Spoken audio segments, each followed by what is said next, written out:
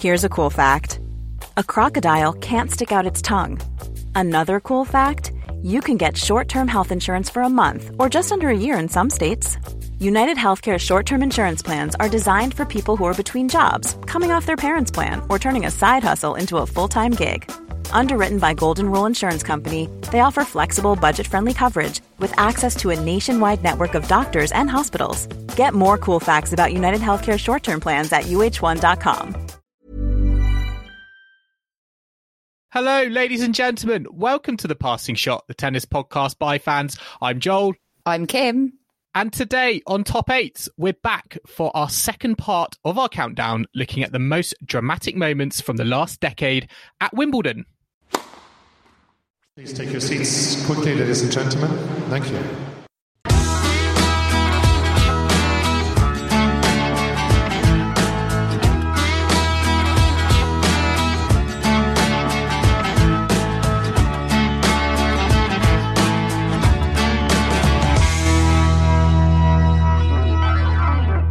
Hello, everybody. Welcome back to another episode of The Passing Shot and to our second part, our second instalment of the most dramatic moments from SW19 over the last decade. And today we're going to be counting down numbers from number 8 to number 1.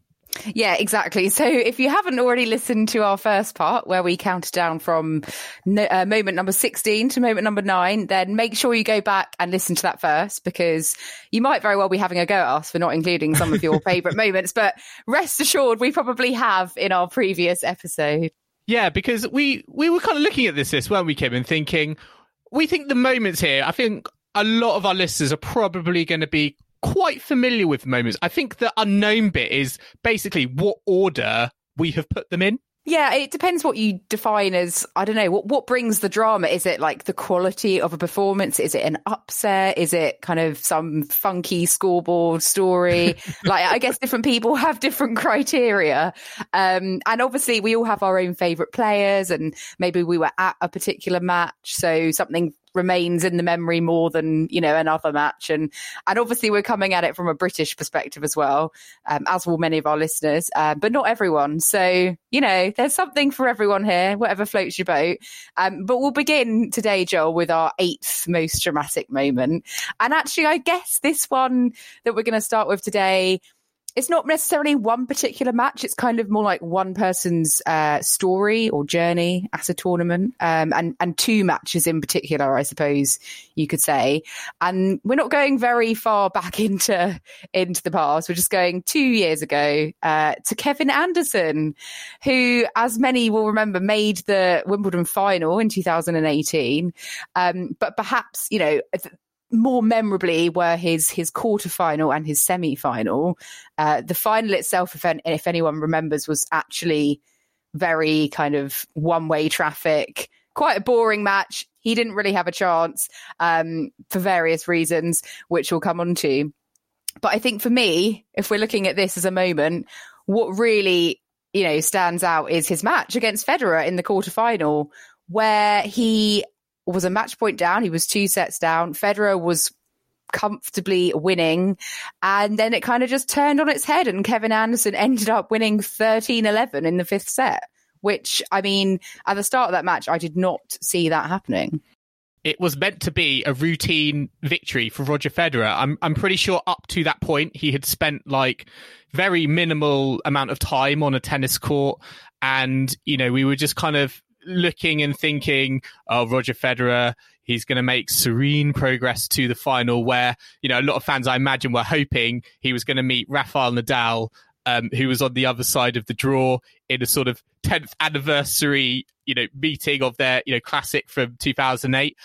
But Kevin Anderson had other plans, didn't he? And he realised that at match point down in that 3rd set, because I think this match, it could have been so easily been, you know, a routine regulation match that we might not, you know, we wouldn't even kind of blink an eyelid at in the future. But, you know, looking back on it, it was a really kind of, you know, big moment. The fact that Federer, I think, was going for his 9th Wimbledon title, you know, even looking at kind of the, you know, the matchup, it just didn't feel like an upset was possible before the match. Yeah, I feel like Kevin Anderson is one of those players that when he comes up against like the big three, you know, he does well, but he never really has a big win. He you know, up until this particular match, he sort of, you know, getting to a quarterfinal would be kind of just about, you know, what you'd expect. And this was kind of the best patch of Kevin Anderson's career, because he'd got to the US Open final, you know, the year before and lost to Rafa. So you kind of came into this match thinking, you know, this is kind of going to be run of the mill. And Federer had been playing so well in the tournament up until this point. He hadn't even dropped a service game at the whole of his previous 4 rounds. And he, you know, he was the defending champion. He just defeat was not really on the agenda. And I'm sure that 2 sets and a match point up, you know, no one in that crowd was probably expecting what happened to happen. So, I mean, obviously Kevin Anderson, all credit to him.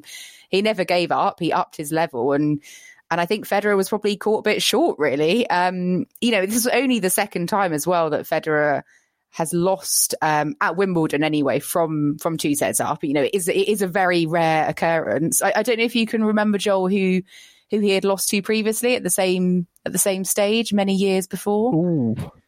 One for the trivia. I've got no. Tsonga. Yeah, it was Tsonga back in 2011, which, I mean, it's so long ago now. But I remember watching that match at the time, and that, although it was surprising, it wasn't as surprising, because we know Tsonga has like a massive game, and on his day he kind of can pretty much, you know, have a big win. But yeah, incredible from Anderson really to kind of stage this comeback. And I think what's then even more remarkable is what happened in the semi-final, Joel, which was a memorable match, but perhaps for a kind of different reason entirely, should we say. I mean, Kevin Anderson just wanted to literally play every day of the second week, didn't he, at Wimbledon? Yeah. I mean, yeah, he came through against Isner 26-24 in that 5th set. You know, I think it basically led to, you know, look at the rule makers of Wimbledon looking at that 5th set and thinking, how can we shorten this? Because it did create a flat final. You know, the amount of time that Anderson had to spend on court in his quarterfinal and semi-final. I mean, that match against Isner was 6 hours and 36 minutes. So I'm getting a bit too excited about another match we'll come on to, but yeah, it was just you know, it was just another. I mean, it was just a bit of a servathon, wasn't it? And I think that's probably what kind of people were, you know, maybe some people were a bit kind of frustrated by, but I don't think that kind of detracts from the fact that it was an incredible, you know, achievement by Anderson to even, you know, get to the final, you know, having taken out Roger Federer, because we've seen, you know, a lot of players who do have that upset in them, they then kind of go out in the next round and, you know, they just kind of, you know, peter out. But, you know, all credit to Anderson, because he was able to kind of endure back-to-back 5 sets, you know, 5 sets in a, you know, quarterfinal and semi-final in kind of high pressure environments, and you know, and came through. Yeah, and 2 sort of very different matches, you know, that kind of upset and coming from behind, and then this kind of marathon affair in the semi-final, which was sort of a, you know, war of attrition, I guess, as it went on and on and on. And that final set alone, the 26-24, that was almost 3 hours long. And I remember watching it and just thinking, oh, when is it going to end? Because, yeah, the quality wasn't particularly high. It was just kind of like waiting for someone to break serve. So I think I sort of was pottering about the house doing things, and I kept going back to it. And then I was like, oh, it's still going on. And obviously that had knock-on effects as well, you know, for the final, for the other semi-final, which we'll get onto in a bit as well. So I think obviously this was probably the match that kind of finally made, yeah, as you said, the organisers think, we can't have this kind of carrying on and happening again and again. We need to introduce some kind of rule which ends matches at a given point, which we saw come into play the following year. So, yeah, it was, I think, I guess, an important match for in terms of kind of the rule changes that came in. But also, I mean, for me, you know, this isn't really the tennis I want to see, like 2 big servers, like endlessly playing on and on. But I think Anderson showed us what he's made of coming through these matches. And it was a shame that he couldn't give more in that final in the end. Yes, because I think you look back on his run, and as you said, it's like he had the upset victory, and then he almost had this. It was like an even bigger victory, but for completely different reasons. So he managed to almost kind of make his mark on the competition in two ways, with his quarterfinal and semi-final, and that was even before he reached the final. So he was making noise through the whole of the second week. So definitely a big achievement for him. And do you see him getting to a Grand Slam final in? When we come back to 2020, because I know he's had kind of more injury issues of late. Do you feel like this was his pinnacle? Yeah, I think this was his peak, but I think he's one of those players that could certainly get through to another final again, considering he's done it twice already. And especially if, the US Open coming up, if we're not seeing some of the big names there, someone like Kevin Anderson might very well come through the draw and use that experience. And if he's in good physical shape, he's maybe one of the players that might have a little renaissance again. Who knows? Okay, well, we'll have to wait and see. But let's move on to our next moment, which is number 7 in our countdown. And it is one for our British fans. And it is going back to 2017. And it is Jo Konta's run to the semi-finals, where she became the first British female semi-finalist at Wimbledon since Virginia Wade in 1978. And, obviously she got to the semi-final, and I think she, in all accounts, she kind of went out rather meekly to Venus Williams 4-2. But the journey there, the matches that she played were some of the best actually in the whole tournament. And I remember two specifically, Kim, I don't know about you, but for me, certainly that second round match against Donna Vekic, when she came out 10-8. I mean, that was a really high quality 3-hour match that was just a great match to watch as a spectator. Yeah, it was 10-8 in the third set, which, you don't get very often at Wimbledon. And I mean, it could have gone either way. I think they kind of both deserved to win that one. And, they'd had a really close match at Nottingham in the final there a few weeks before, which Vekic had edged. So this was kind of revenge for Jo. And I guess the more important match out of the two, I suppose. But yeah, it really could have gone either way. It was so good. I think pretty much every time they've played each other, they've produced a really good quality match. So it's definitely one of the matchups I want to see more of on the WTA. So that match, I think, obviously, if Jo could very well have, gone out in the second round, I suppose, but she ploughed on. She had Sakari in the third round, who, is also a very decent opponent.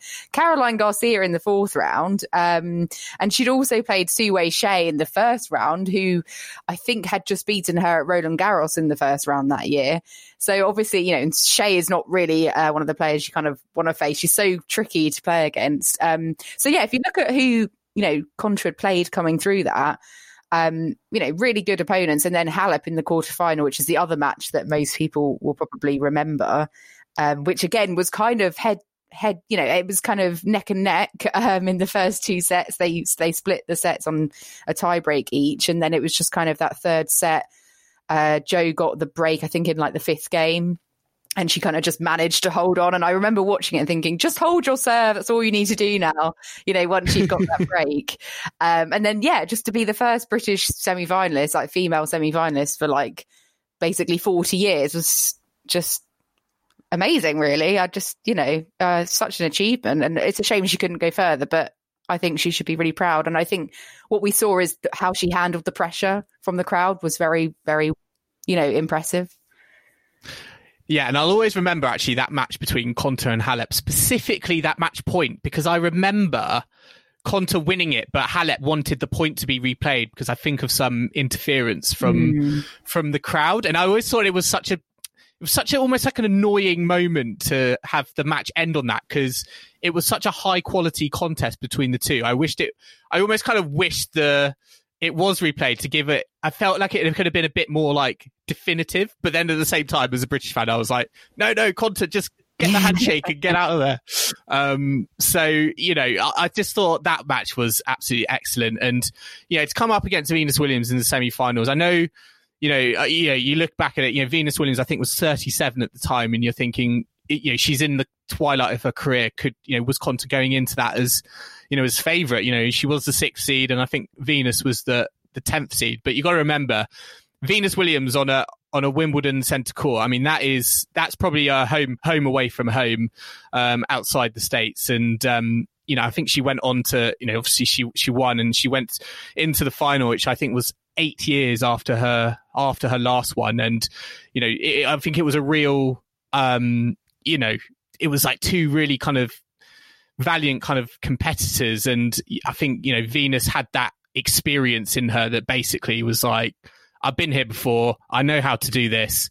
And it was just a bit of a routine victory. I was kind of hoping actually for a little bit more from Konta, but it definitely showed us her Grand Slam credentials. Her Grand Slam credentials. Yeah, I think also Konta had beaten Venus, I think, a couple of times in their previous meeting. So she knew that she could beat her. And I suppose it was just the occasion, and a bit like we saw with last year when she lost to Strycova.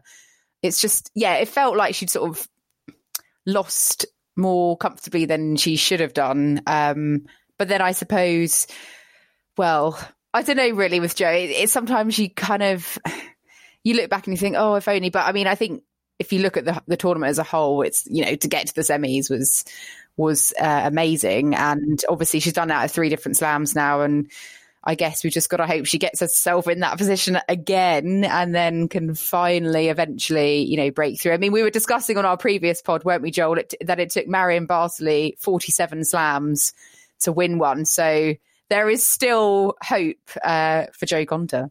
Hopefully not that long, though. I don't know how many slams she's actually been in, so maybe she's not that far away. I don't know. But let's move on to our 6th moment, which we're kind of going back to 2018. I think it's one of those years that, especially for the men's draw, just brought up so many exciting matches. I know. So many blockbusters in 2018 , and except for the final, it was controversy as well. Well, yeah, exactly. Yes, but so 2018 was just, yeah. If anyone remembers this match, I mean, it's kind of a classic Rafa-Novak matchup. 5 sets. It's probably one of their best matches they've had in a slam. And I think for me as a Rafa fan, it was just so nice to see Rafa finally competing at the deep end of Wimbledon after many years of, losing early. So to see him, be able to go kind of neck and neck with Novak in the semi-finals was amazing. And obviously, they started about 8 p.m. on that Friday because of the Isner-Anderson match, which had gone on and on and on. They couldn't start till 8 o'clock, so they had to start under the roof because of the light, and they had to stop at about 11 o'clock because of the curfew that Wimbledon have. When they stopped, Novak was 2-1 up, so they came back on Saturday.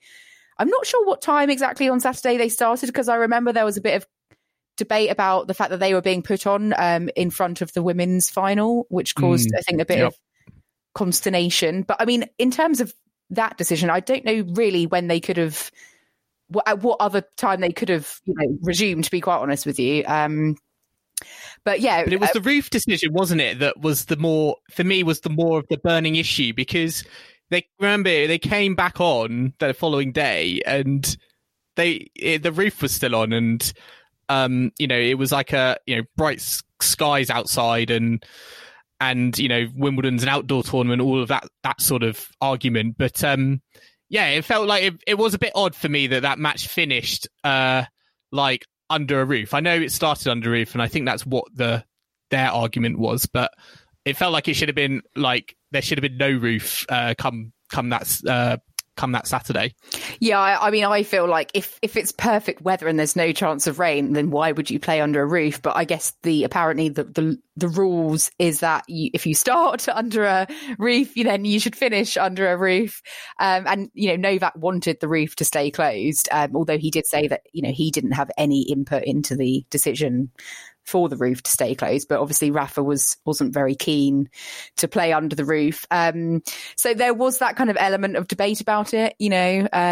Some Rafa fans weren't too happy about that, I suppose. I'm pretty sure that they've changed the rule since. I think they might have because of this match. But Kim, let's talk about that match, because it was a fantastic match. It felt like both players were at the peak of their powers. I mean, I was just kind of looking at the stats and the fact that Djokovic hit 73 winners, Nadal hit 73 winners, Djokovic hit 42 unforced errors, Nadal hit 42 unforced errors. There was very little you felt that kind of separated the two of them. And what I find interesting with Nadal Djokovic matches is that the loser always seems to have a chance, and this match had that element in it as well. Yeah, I know. In the fifth set, Rafa was arguably the one that had more of the early chances. Like, I think he had about 5 break points on Novak's serve, and he couldn't capitalise. He didn't convert. And ultimately, Novak went on to win the set. I think, was it 10-8? Yeah. So that for me was, you look back as a fan of a player and you think, oh, they had their chances. Why didn't they take them? It reminds me of that really long Australian Open final in 2012 when Rafa was a break up in the fifth set. And I think he might have had break points to go double break up.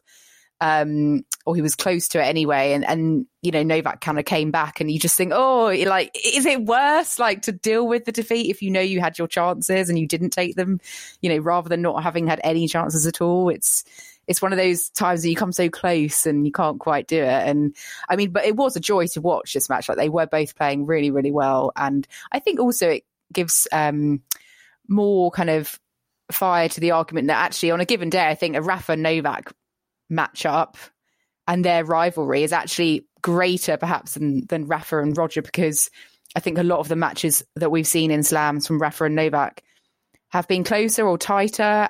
They've played more times. I think, everyone sort of talks about Fedal, but I think that actually, there's so much going for a Rafa Novak kind of rivalry and these matches that they've given us.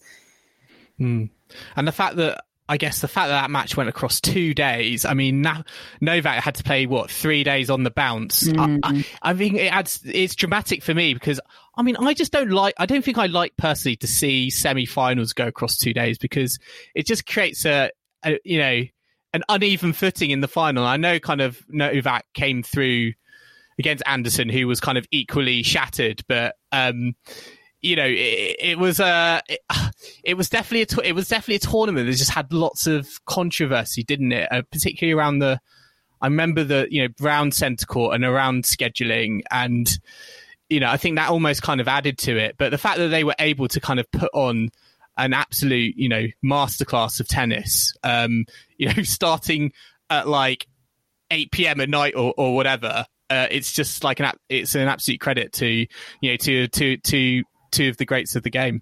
Yeah, especially as they would have been waiting around, for the Isner Anderson match to finish. The tension, just watching it, thinking, when am I going to be on? How do you plan your eating? How do you plan your warm up around that? You just don't know how when it was going to end. And I'm sure that is one of the reasons why these kind of last set tie breaks are coming in, because it is a bit cruel on the players, leaving them in limbo. But yeah, obviously they're two of the greatest players ever. So they if anyone's going to deal with it well, that they would. But I think if Anderson hadn't had such a long, laborious match, and then also a long kind of quarterfinal as well, who knows? Novak might have struggled a bit more in the final if having played 3 days on the trot. But I mean, he is the fittest guy in tennis, so he probably was the best person to be in that position, to be quite honest. Yes, so let's move on now to number 5 in our list, in our countdown. And we are going back to last year, to the ladies' final, where we had a very memorable and historic, I think, moment with the final between Serena Williams and Simona Halep. And Simona Halep absolutely blasting Serena Williams off court, 6-2, 6-2, in and out in under an hour, I think. It was just such a shocking match because, for me, Serena Williams had, she'd been in Grand Slam finals recently, and you think it was only a matter of time before, she was going to break Margaret Court's record, and you felt like it was going to happen on, a very, very familiar patch to her, on the centre court at Wimbledon against Simona Halep, who's not really, she didn't start off her career, as a very a a very well. What am I trying to say, Kim? A very good grass court player. Yeah, there you go. But yeah, Simona just came on the court and just absolutely played out of her skin and was just able to deal with Serena Williams and all of the the power and all of the ground strokes and all of that, and she's just able to just completely nullify it. Yeah, and I think I wasn't expecting her to play so well. Like, I mean, I knew Halep could obviously play extremely well and she'd won a slam, but this was her first Wimbledon final, and you kind of tend to go with experience, don't you? Like Serena having won Wimbledon so many times, and you just think, well, surely it wouldn't be one-way traffic, against Serena. But I mean, Halep only made like 3 unforced errors, which just kind of shows you how clean she was hitting the lines and how she was just getting everything back. I remember her defense was just exceptional, and Serena would have to play another shot, and then inevitably, she'd be the one to make the error. And I watched this, recently again because it was a short match. It's under an hour, so it's quite easy to kind of watch the whole thing. Break. Exactly. And yeah, it's just you kind of always thought, when's Serena going to come back? When's Halep's level going to drop? And it just never did. So I think it was a pretty almost perfect match from Halep, as close to perfect as she could get, and probably the best match she'll ever play in her career. I mean, I'm sure she wishes she could play like that all the time, but for me, it's normally I don't particularly like one-sided finals. You want a competitive match, but this was just such a pleasure to watch someone playing so well that for me, I didn't mind that. Yeah, it was such a joy, and I remember her post-match interview with Sue Barker was also equally joyous, and I think she endeared herself to a crowd that may not have been familiar with her, and I think from what this match kind of showed me was, I think particularly when you look at Serena Williams and in the Grand Slam finals she's been in, I think players are now, if you can kind of nullify her power. And players can do that. And I think Halep's movement helps her achieve that. Serena Williams, I feel like at the moment, doesn't really have a plan B or another game that she can offer if her power game's not working. And I think that was one of the reasons why it was just such a quick and efficient win, was that Halep was able to kind of deal with what was coming back with her. And Serena didn't really know what to... It felt like she didn't really know. She didn't have any time really to think about what alternative I could offer. Exactly, and she just wasn't serving as well at her best, and obviously her movement around the court was not what it used to be, and obviously Halep kind of just exploited that, and she did what she needed to do, and she never let up, because it could have been quite easy for her to have been the one to feel the nerves and the pressure as well, just being in your first Wimbledon final. And we've seen other players like Lisicki, who's not dealt with that at all well. So obviously, Halep's more experienced than Lisicki, but it could have been quite easy for her to have felt the pressure that, Serena obviously was feeling for different reasons. But yeah, this will always, I think, for me, stand out as one of the best women's finals, just purely for the quality of Halep's performance alone. And I think it, be hard if you want to win the Wimbledon title. I think I'd like to, although I think coming through a great close match is uplifting, and the struggle is great, but it's like I would want to just blitz someone and have it done as comfortably as possible. So I'm just looking, Kim, you've put in the notes here, Steffi Graf holds the record for the quickest Grand Slam final win in 1988, a 34-minute win in the French Open final. Oh, I don't actually. I mean, was that a retirement or was that a legit match? I'm gonna have to. I'm gonna have to look at that one, because it was either a massive double bagel or, oh my gosh, I've just had a look. It was a double bagel. Not gonna lie, using a bit of Wikipedia here. Yeah, double bagel against Natalia Zvereva. So that's not so good, is it? Not winning a single game in a Grand Slam final. My gosh. So, Joel, let's commence again with our fourth most dramatic moment. And it's a player that we've mentioned briefly earlier. I'm sure everyone probably has this up there in their top moments, because Well, you say top moments. It could be in people's bottom moments. I suppose so. It could well be because, I mean, it's memorable. Perhaps, not for the quality of the tennis, but just for the length of the tennis. And that is obviously the Isner-Mahut match from 2010, which lasted in total 11 hours and 5 minutes, and obviously is the longest tennis match since records began. Incidentally, Joel, I was actually at this match for the first 4 sets before it became strange. I think it was one of those what compelled you to go watch John Isner versus Nicholas Mahut? I think I was already on the court. I think I was watching Marat Safin or something like that, and then that match finished, and me and my friend were like, "Oh, let's just stay and watch a bit of Isner Mahut." So I kind of have a bit of a claim to fame, but I left obviously when they stopped. I think it was on the Tuesday, and it was 2 sets apiece, and then they came back on the Wednesday to start the 5th set, which obviously is what took this match into the history books. The numbers speak for themselves. Isner hit 113 aces.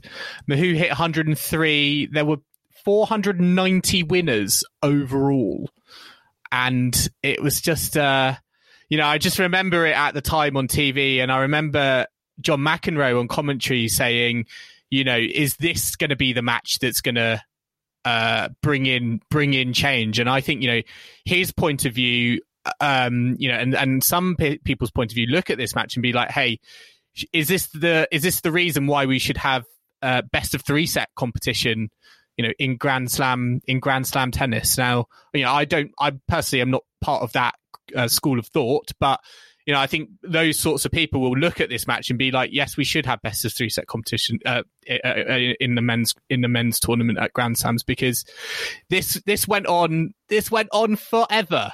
And it could have been. It felt like it. Yeah, it could have. It could have gone over a bit quicker. Understatement of the century there. Could have finished earlier. Yeah, I mean, I suppose I see McEnroe's point, best of 3. Yes, there is an argument for that. But how often do we actually get one of these matches come along? Not very. I know we had Isner and Anderson, which wasn't quite as long, or still too long, but it's sort of once every 10 years maybe that it's this ridiculous. I think there is definitely the argument for the final set tiebreak, and I think that's fine what they've introduced with that, the final set tiebreak at 12-all. I don't think this match alone should have caused anything like best of 3 to suddenly happen. But I mean, it's mad. The final set alone was longer than any previous tennis match in history. The final set alone is just over 8 hours.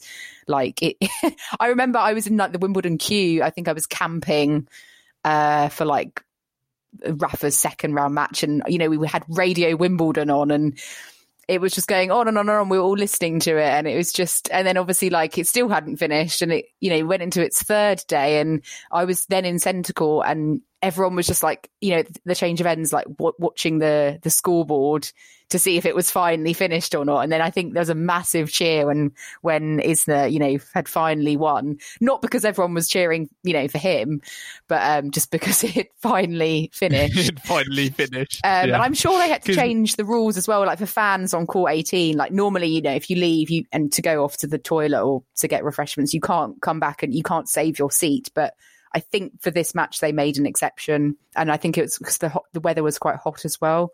So they kind of had to bend the rules a bit as well. Well, I remember the umpire. Was it? I think it was Leone, I think. Yeah. Yeah. And he got his own little award because he literally sat in a chair, didn't he, and didn't have any sort of comfort breaks. And he was sitting in a chair under the sun, and it was just. I mean, I just think this match. Obviously, this will live long in the record books, but I think it's almost become a bit of a Marmite match. I think you either love it or you hate it, and I think I'm in the. I almost think I'm in the. I'm in the middle. I think I don't. Right. Well, yeah, I don't. I'm not going to say I love this match. I just think it's. I think it was a. I feel like it's a relic of a time gone by, and I think it's. I think you remember very going much further back. There were tennis matches didn't even have tie breaks, and it feels like this match is a bit like, okay, guys, let's, I think we can shorten down the time here. I mean, It's a match for a museum, isn't it? I mean, no one is going to watch this back. They might. Well, it is on YouTube, Kim. So, well, if you have a day off, maybe you could put it on. I mean, the worst thing is 2011. Lo and behold, Isner and Mahut are drawn against one another in the first round. So everyone was thinking, oh no, here we go again. But thank God Isner won in 3 sets. They didn't have to even go to a fifth. So I bet everyone was relieved. But I think I remember like loads of fans like went to that match in 2011 because they thought, well, if there's going to be another epic, I must be there. But it's just one of those things you kind of have to laugh about and think how ridiculous is this sport sometimes that we love so much.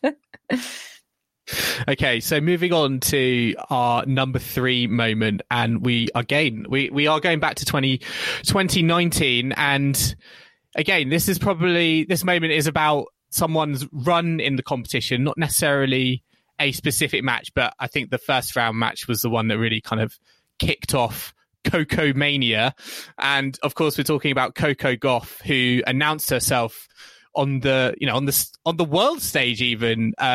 She had lots of famous people tweeting her and commenting on her, but yeah, her run to the 4th round in 2019, she beat Venus Williams I think in the first round, and made it all the way to face Simona Halep in the 4th round, who was former world number 1 at the time. And really this was just kind of, I think it was that Venus Williams match really that just kind of put her on the map and, made her a rising star. The fact that she was 15 years old, Kim, it just makes it just speaks.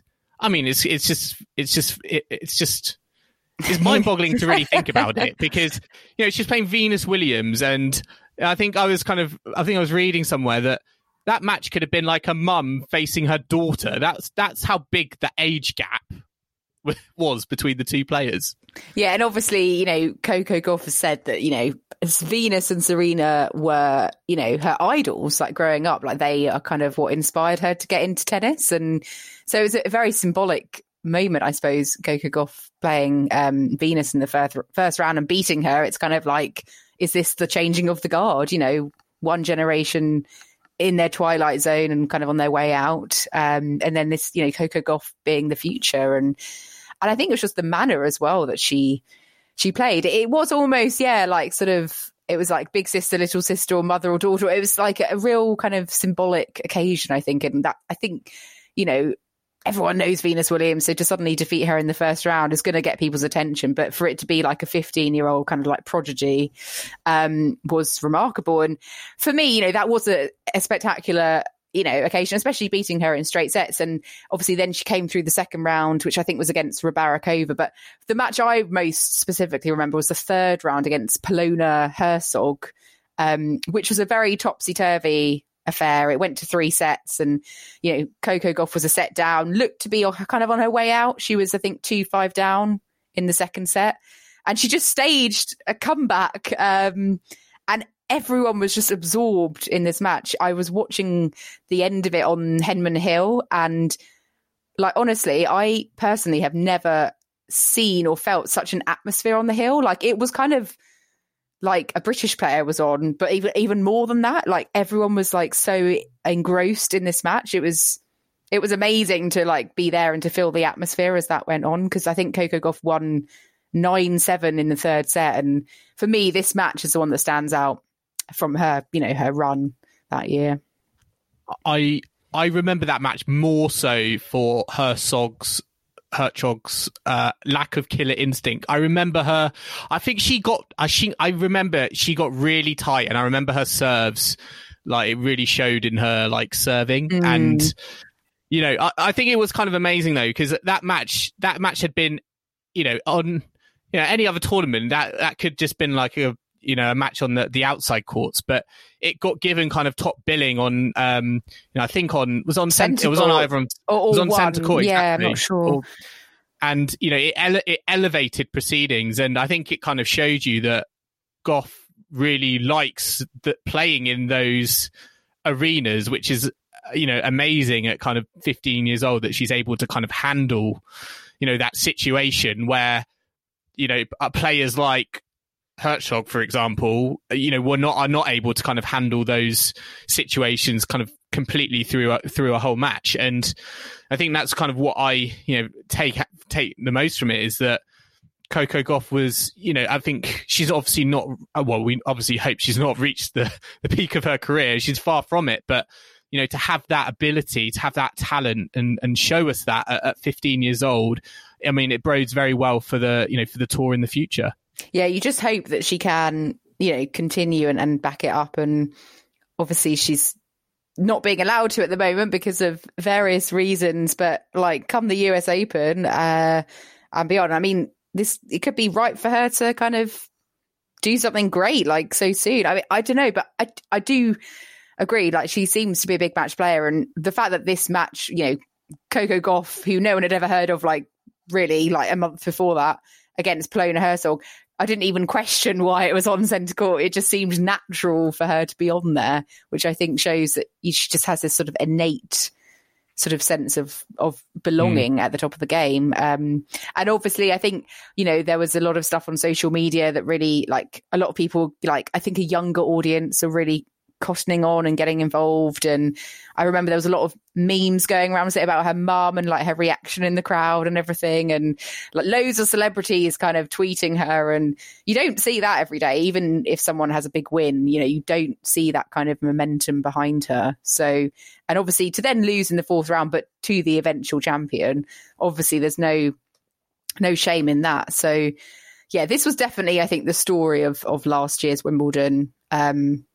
I think, completely. There were other nice moments, obviously, like Andy playing mixed doubles with Serena, for example. But this was, I think, the one story that really captivated everyone. And I mean, it'd be hard to beat, won't it? I think unless she actually wins the title, I don't know. I think it's hard to find a story as compelling, perhaps, as this one for a while. You're always kind of, I think, looking for these sorts of stories in that first week where you're not at the business end and you're kind of just getting through all the matches. And yeah, there are going to be some ones that, the crowds aren't going to particularly, aren't going to be absolute thrillers or whatever. But, a story like this, I think, came at like a perfect time. The fact that it happened so early on, the fact that, it happened in the first round, it got people's attention, that marquee victory against Venus Williams, and the fact that you could then almost, as a fan, were able to kind of follow that story into the second round, and then the third round, you could genuinely see like the momentum building before it reached that crescendo against, Simona Halep. Yeah, it's just like Peter Colt in a way, isn't it, Joel?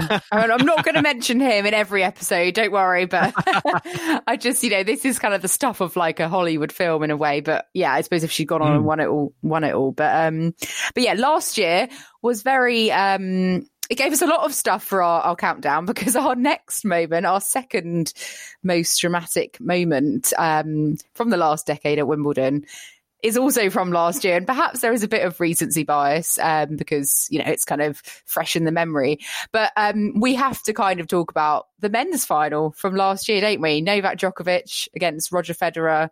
A 5-set thriller culminating in the first use of the new tiebreak rules at 12-all in the fifth set.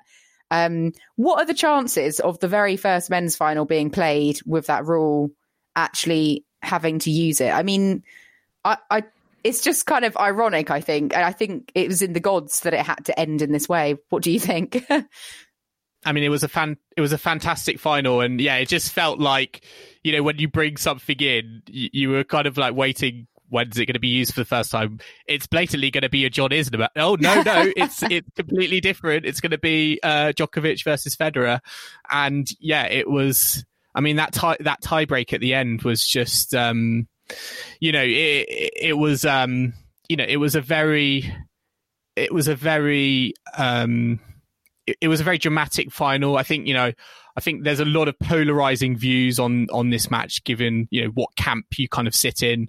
Of course, if you're a Roger Federer fan, you might be looking at this match thinking, this is dramatic for all the wrong reasons, because this is probably one of his worst. It was probably and will be one of the worst defeats in his career. The fact that he was, championship points up and lost, at this stage in his career is a real kind of, gut wrencher. Whereas people in Camp Djokovic will look at it like he literally had everyone against him that day: Federer, the crowd, even the commentators, and he was able to kind of just take it all in and show that mental toughness that we all know is what makes Novak Djokovic, and it pulled him through that day.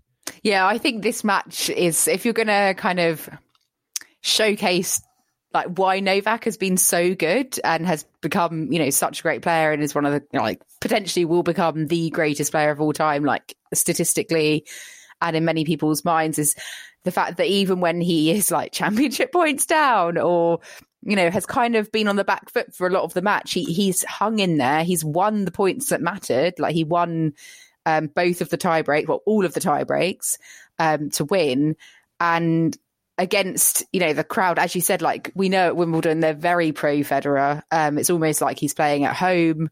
In Switzerland, it's like for Djokovic to sort of go out there feeling kind of a bit unloved, I suppose, and to come through it. And I love that moment at the end, actually, where he like eats the grass. I just think that that's such an iconic. Why was he doing that? Well, I think for me, it kind of was, he was just sort of saying to everyone, like, you might have been against me, but look at me now. Like, I'm the one, this is my court. I can eat it if I want.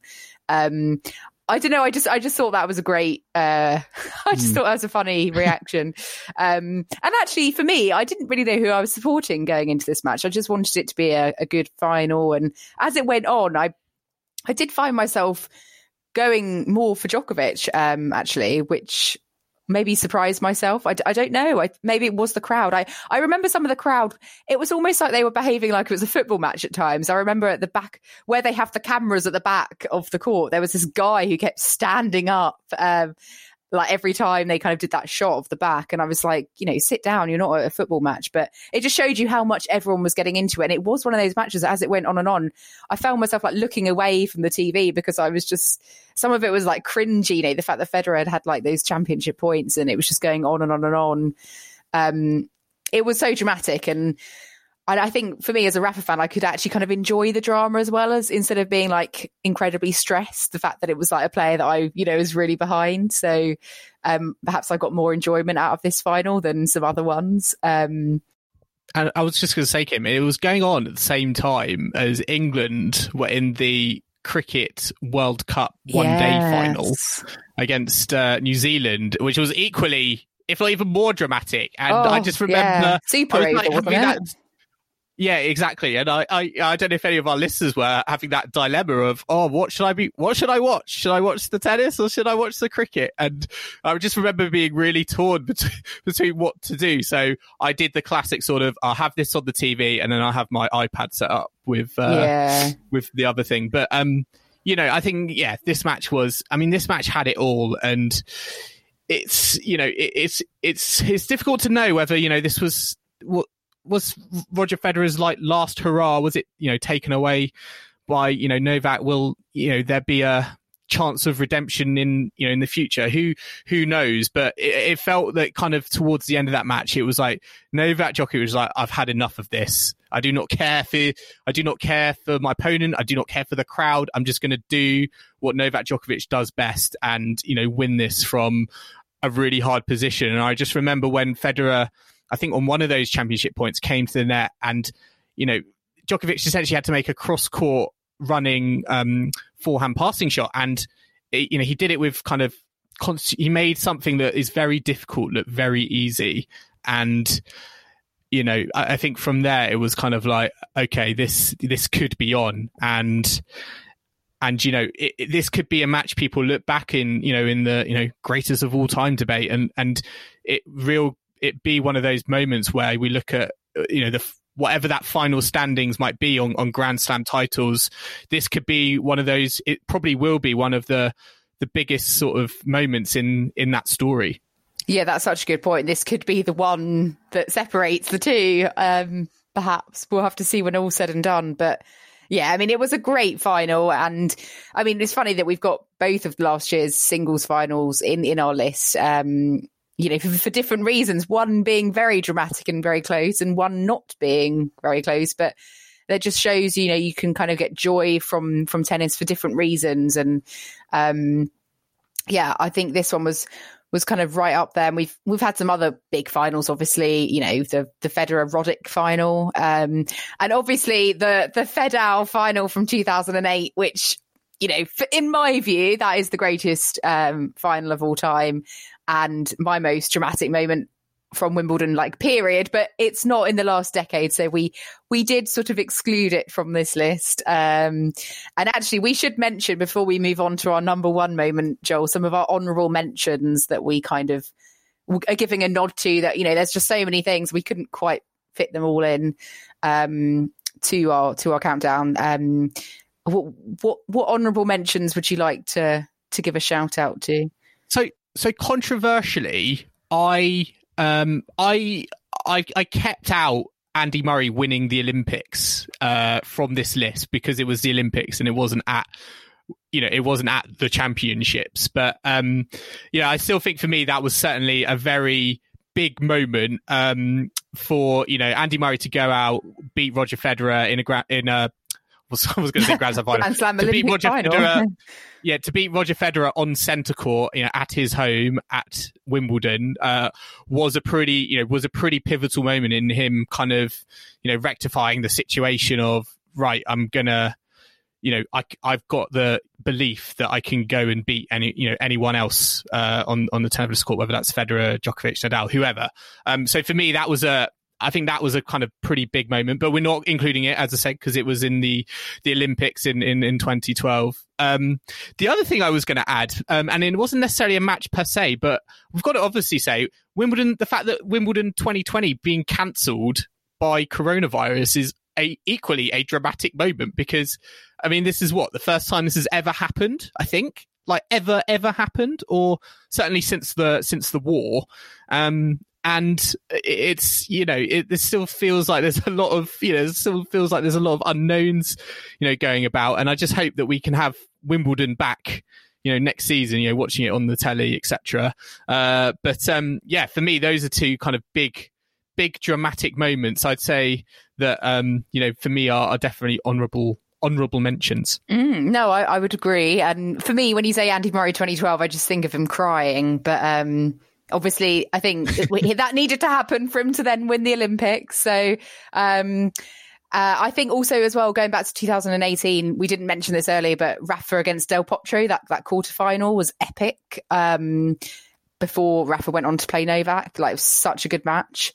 I think there was also I can't remember exactly the year, but there was a semi, wasn't there, between Delpo and Novak that was also excellent. And I thought Delpo's sort of last, one of his best chances of kind of getting deeper at a slam again. And when he lost that match, I thought, he really did deserve to get through that one. But also, I wanted to mention last year, Dan Evans, when he got to the third round and almost beat João Sousa in the third round. I thought he did so well and came so close. And I was watching that match on the hill, and it was like the fading light. They had to stop and close the roof, and they couldn't quite do it. And, it was just very dramatic. But, he had a good run.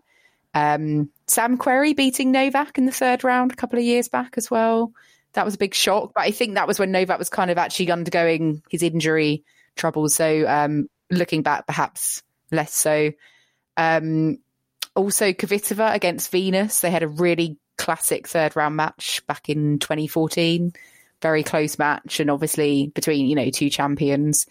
And obviously Serena equaling Steffi Graf's 22 Grand Slam titles when she won Wimbledon back in 2016. So that was also kind of up there on our list, but couldn't quite make it. But yeah, listeners, I'm sure there's some that, we haven't mentioned still. The list could go on and on. So if there is anything you feel we still haven't mentioned, then do give us a shout, because we'd love to hear your thoughts. But Joel, would you like to now announce our number one moment from the last decade at Wimbledon? Of course, Kim. Our number one dramatic moment from the last decade at Wimbledon is, surprise, surprise, Andy Murray winning against Novak Djokovic in 2013, which it got the monkey off his back, didn't it? He became Britain's first Wimbledon champion in 77 years. Men's champion. He would have corrected me instantly there, wouldn't he? He would have men's done, champion. Men's champion in 77 years. It was just it was one of those, Kim, we were talking about this earlier in the week. It was like, it's one of those, where were you moments? And I remember where I was, and hilariously, I was actually in Spain teaching.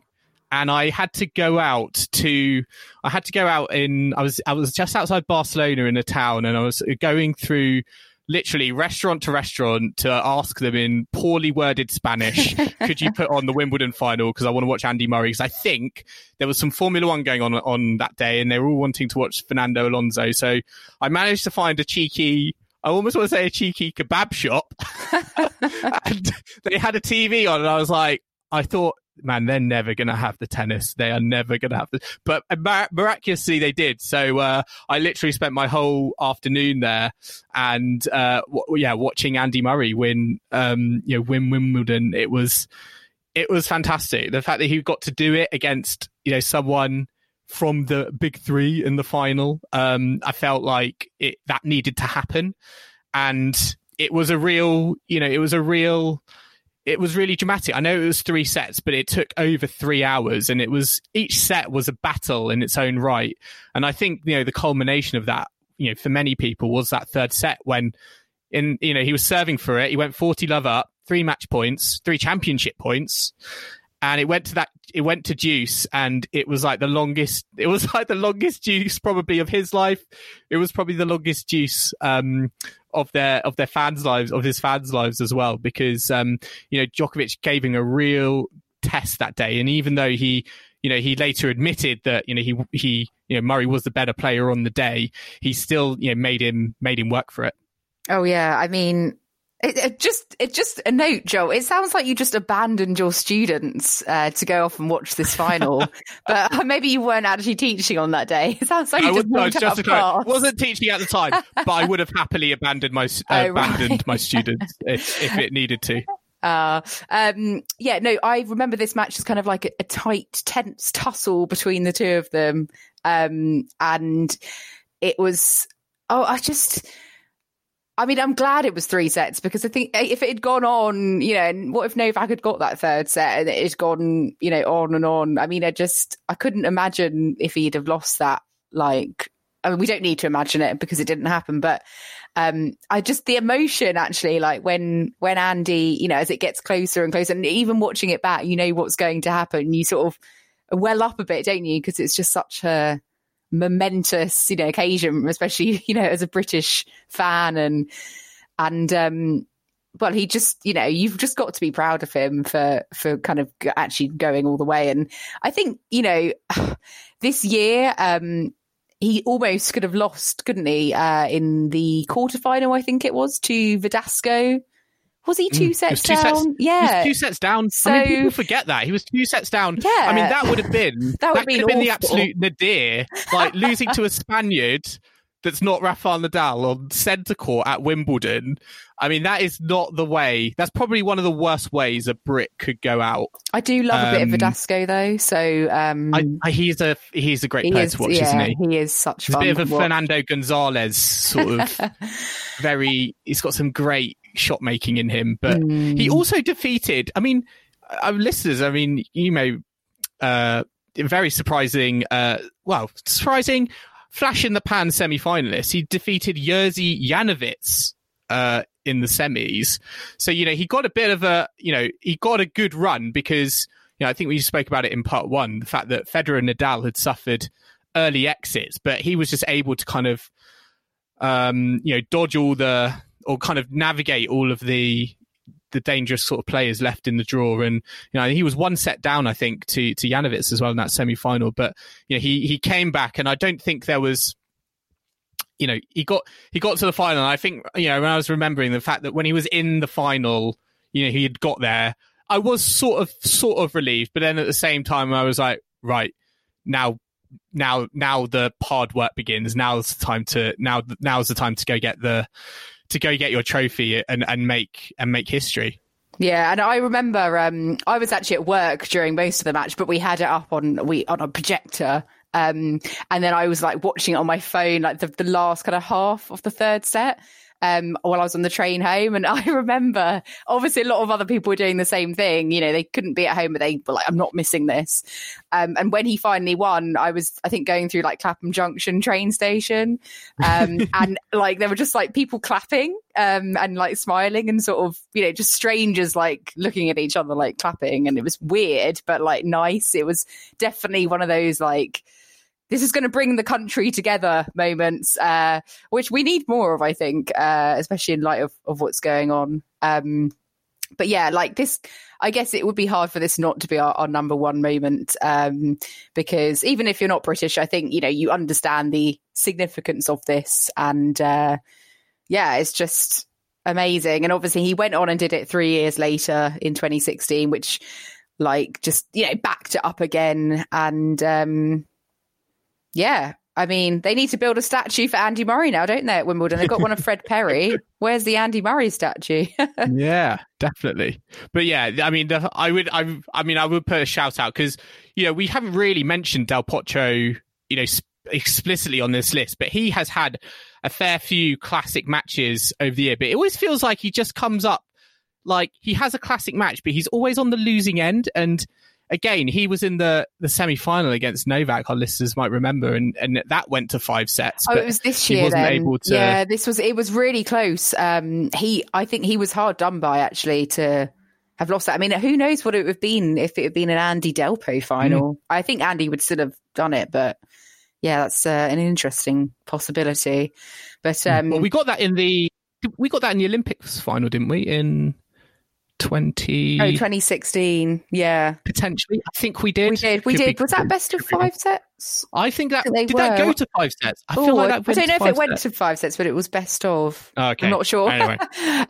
We'll have to do an Olympics dramatic moments or something in honour of the fact that they're not happening. But we'll see. Well, yeah.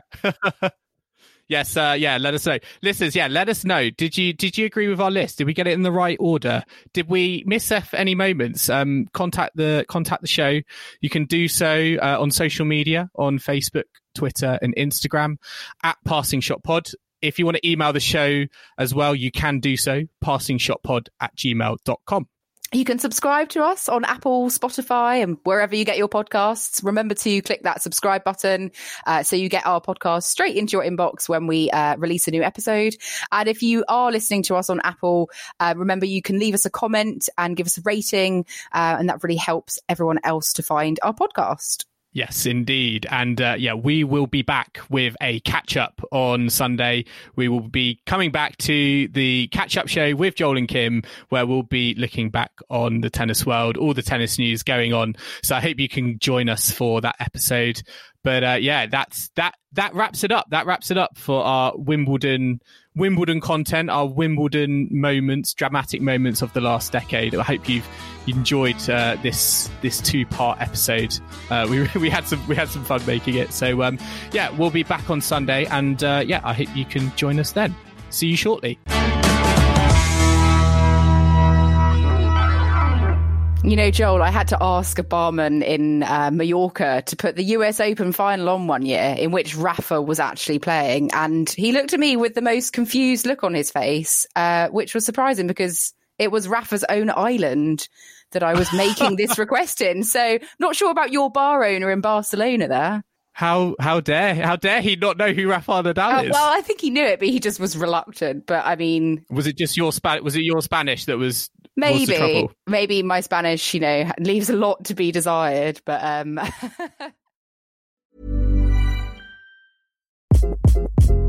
Hi, This is Craig Robinson from Ways to Win, and support for this podcast comes from Invesco QQQ. The future isn't scary. Not realizing its potential, however, could be.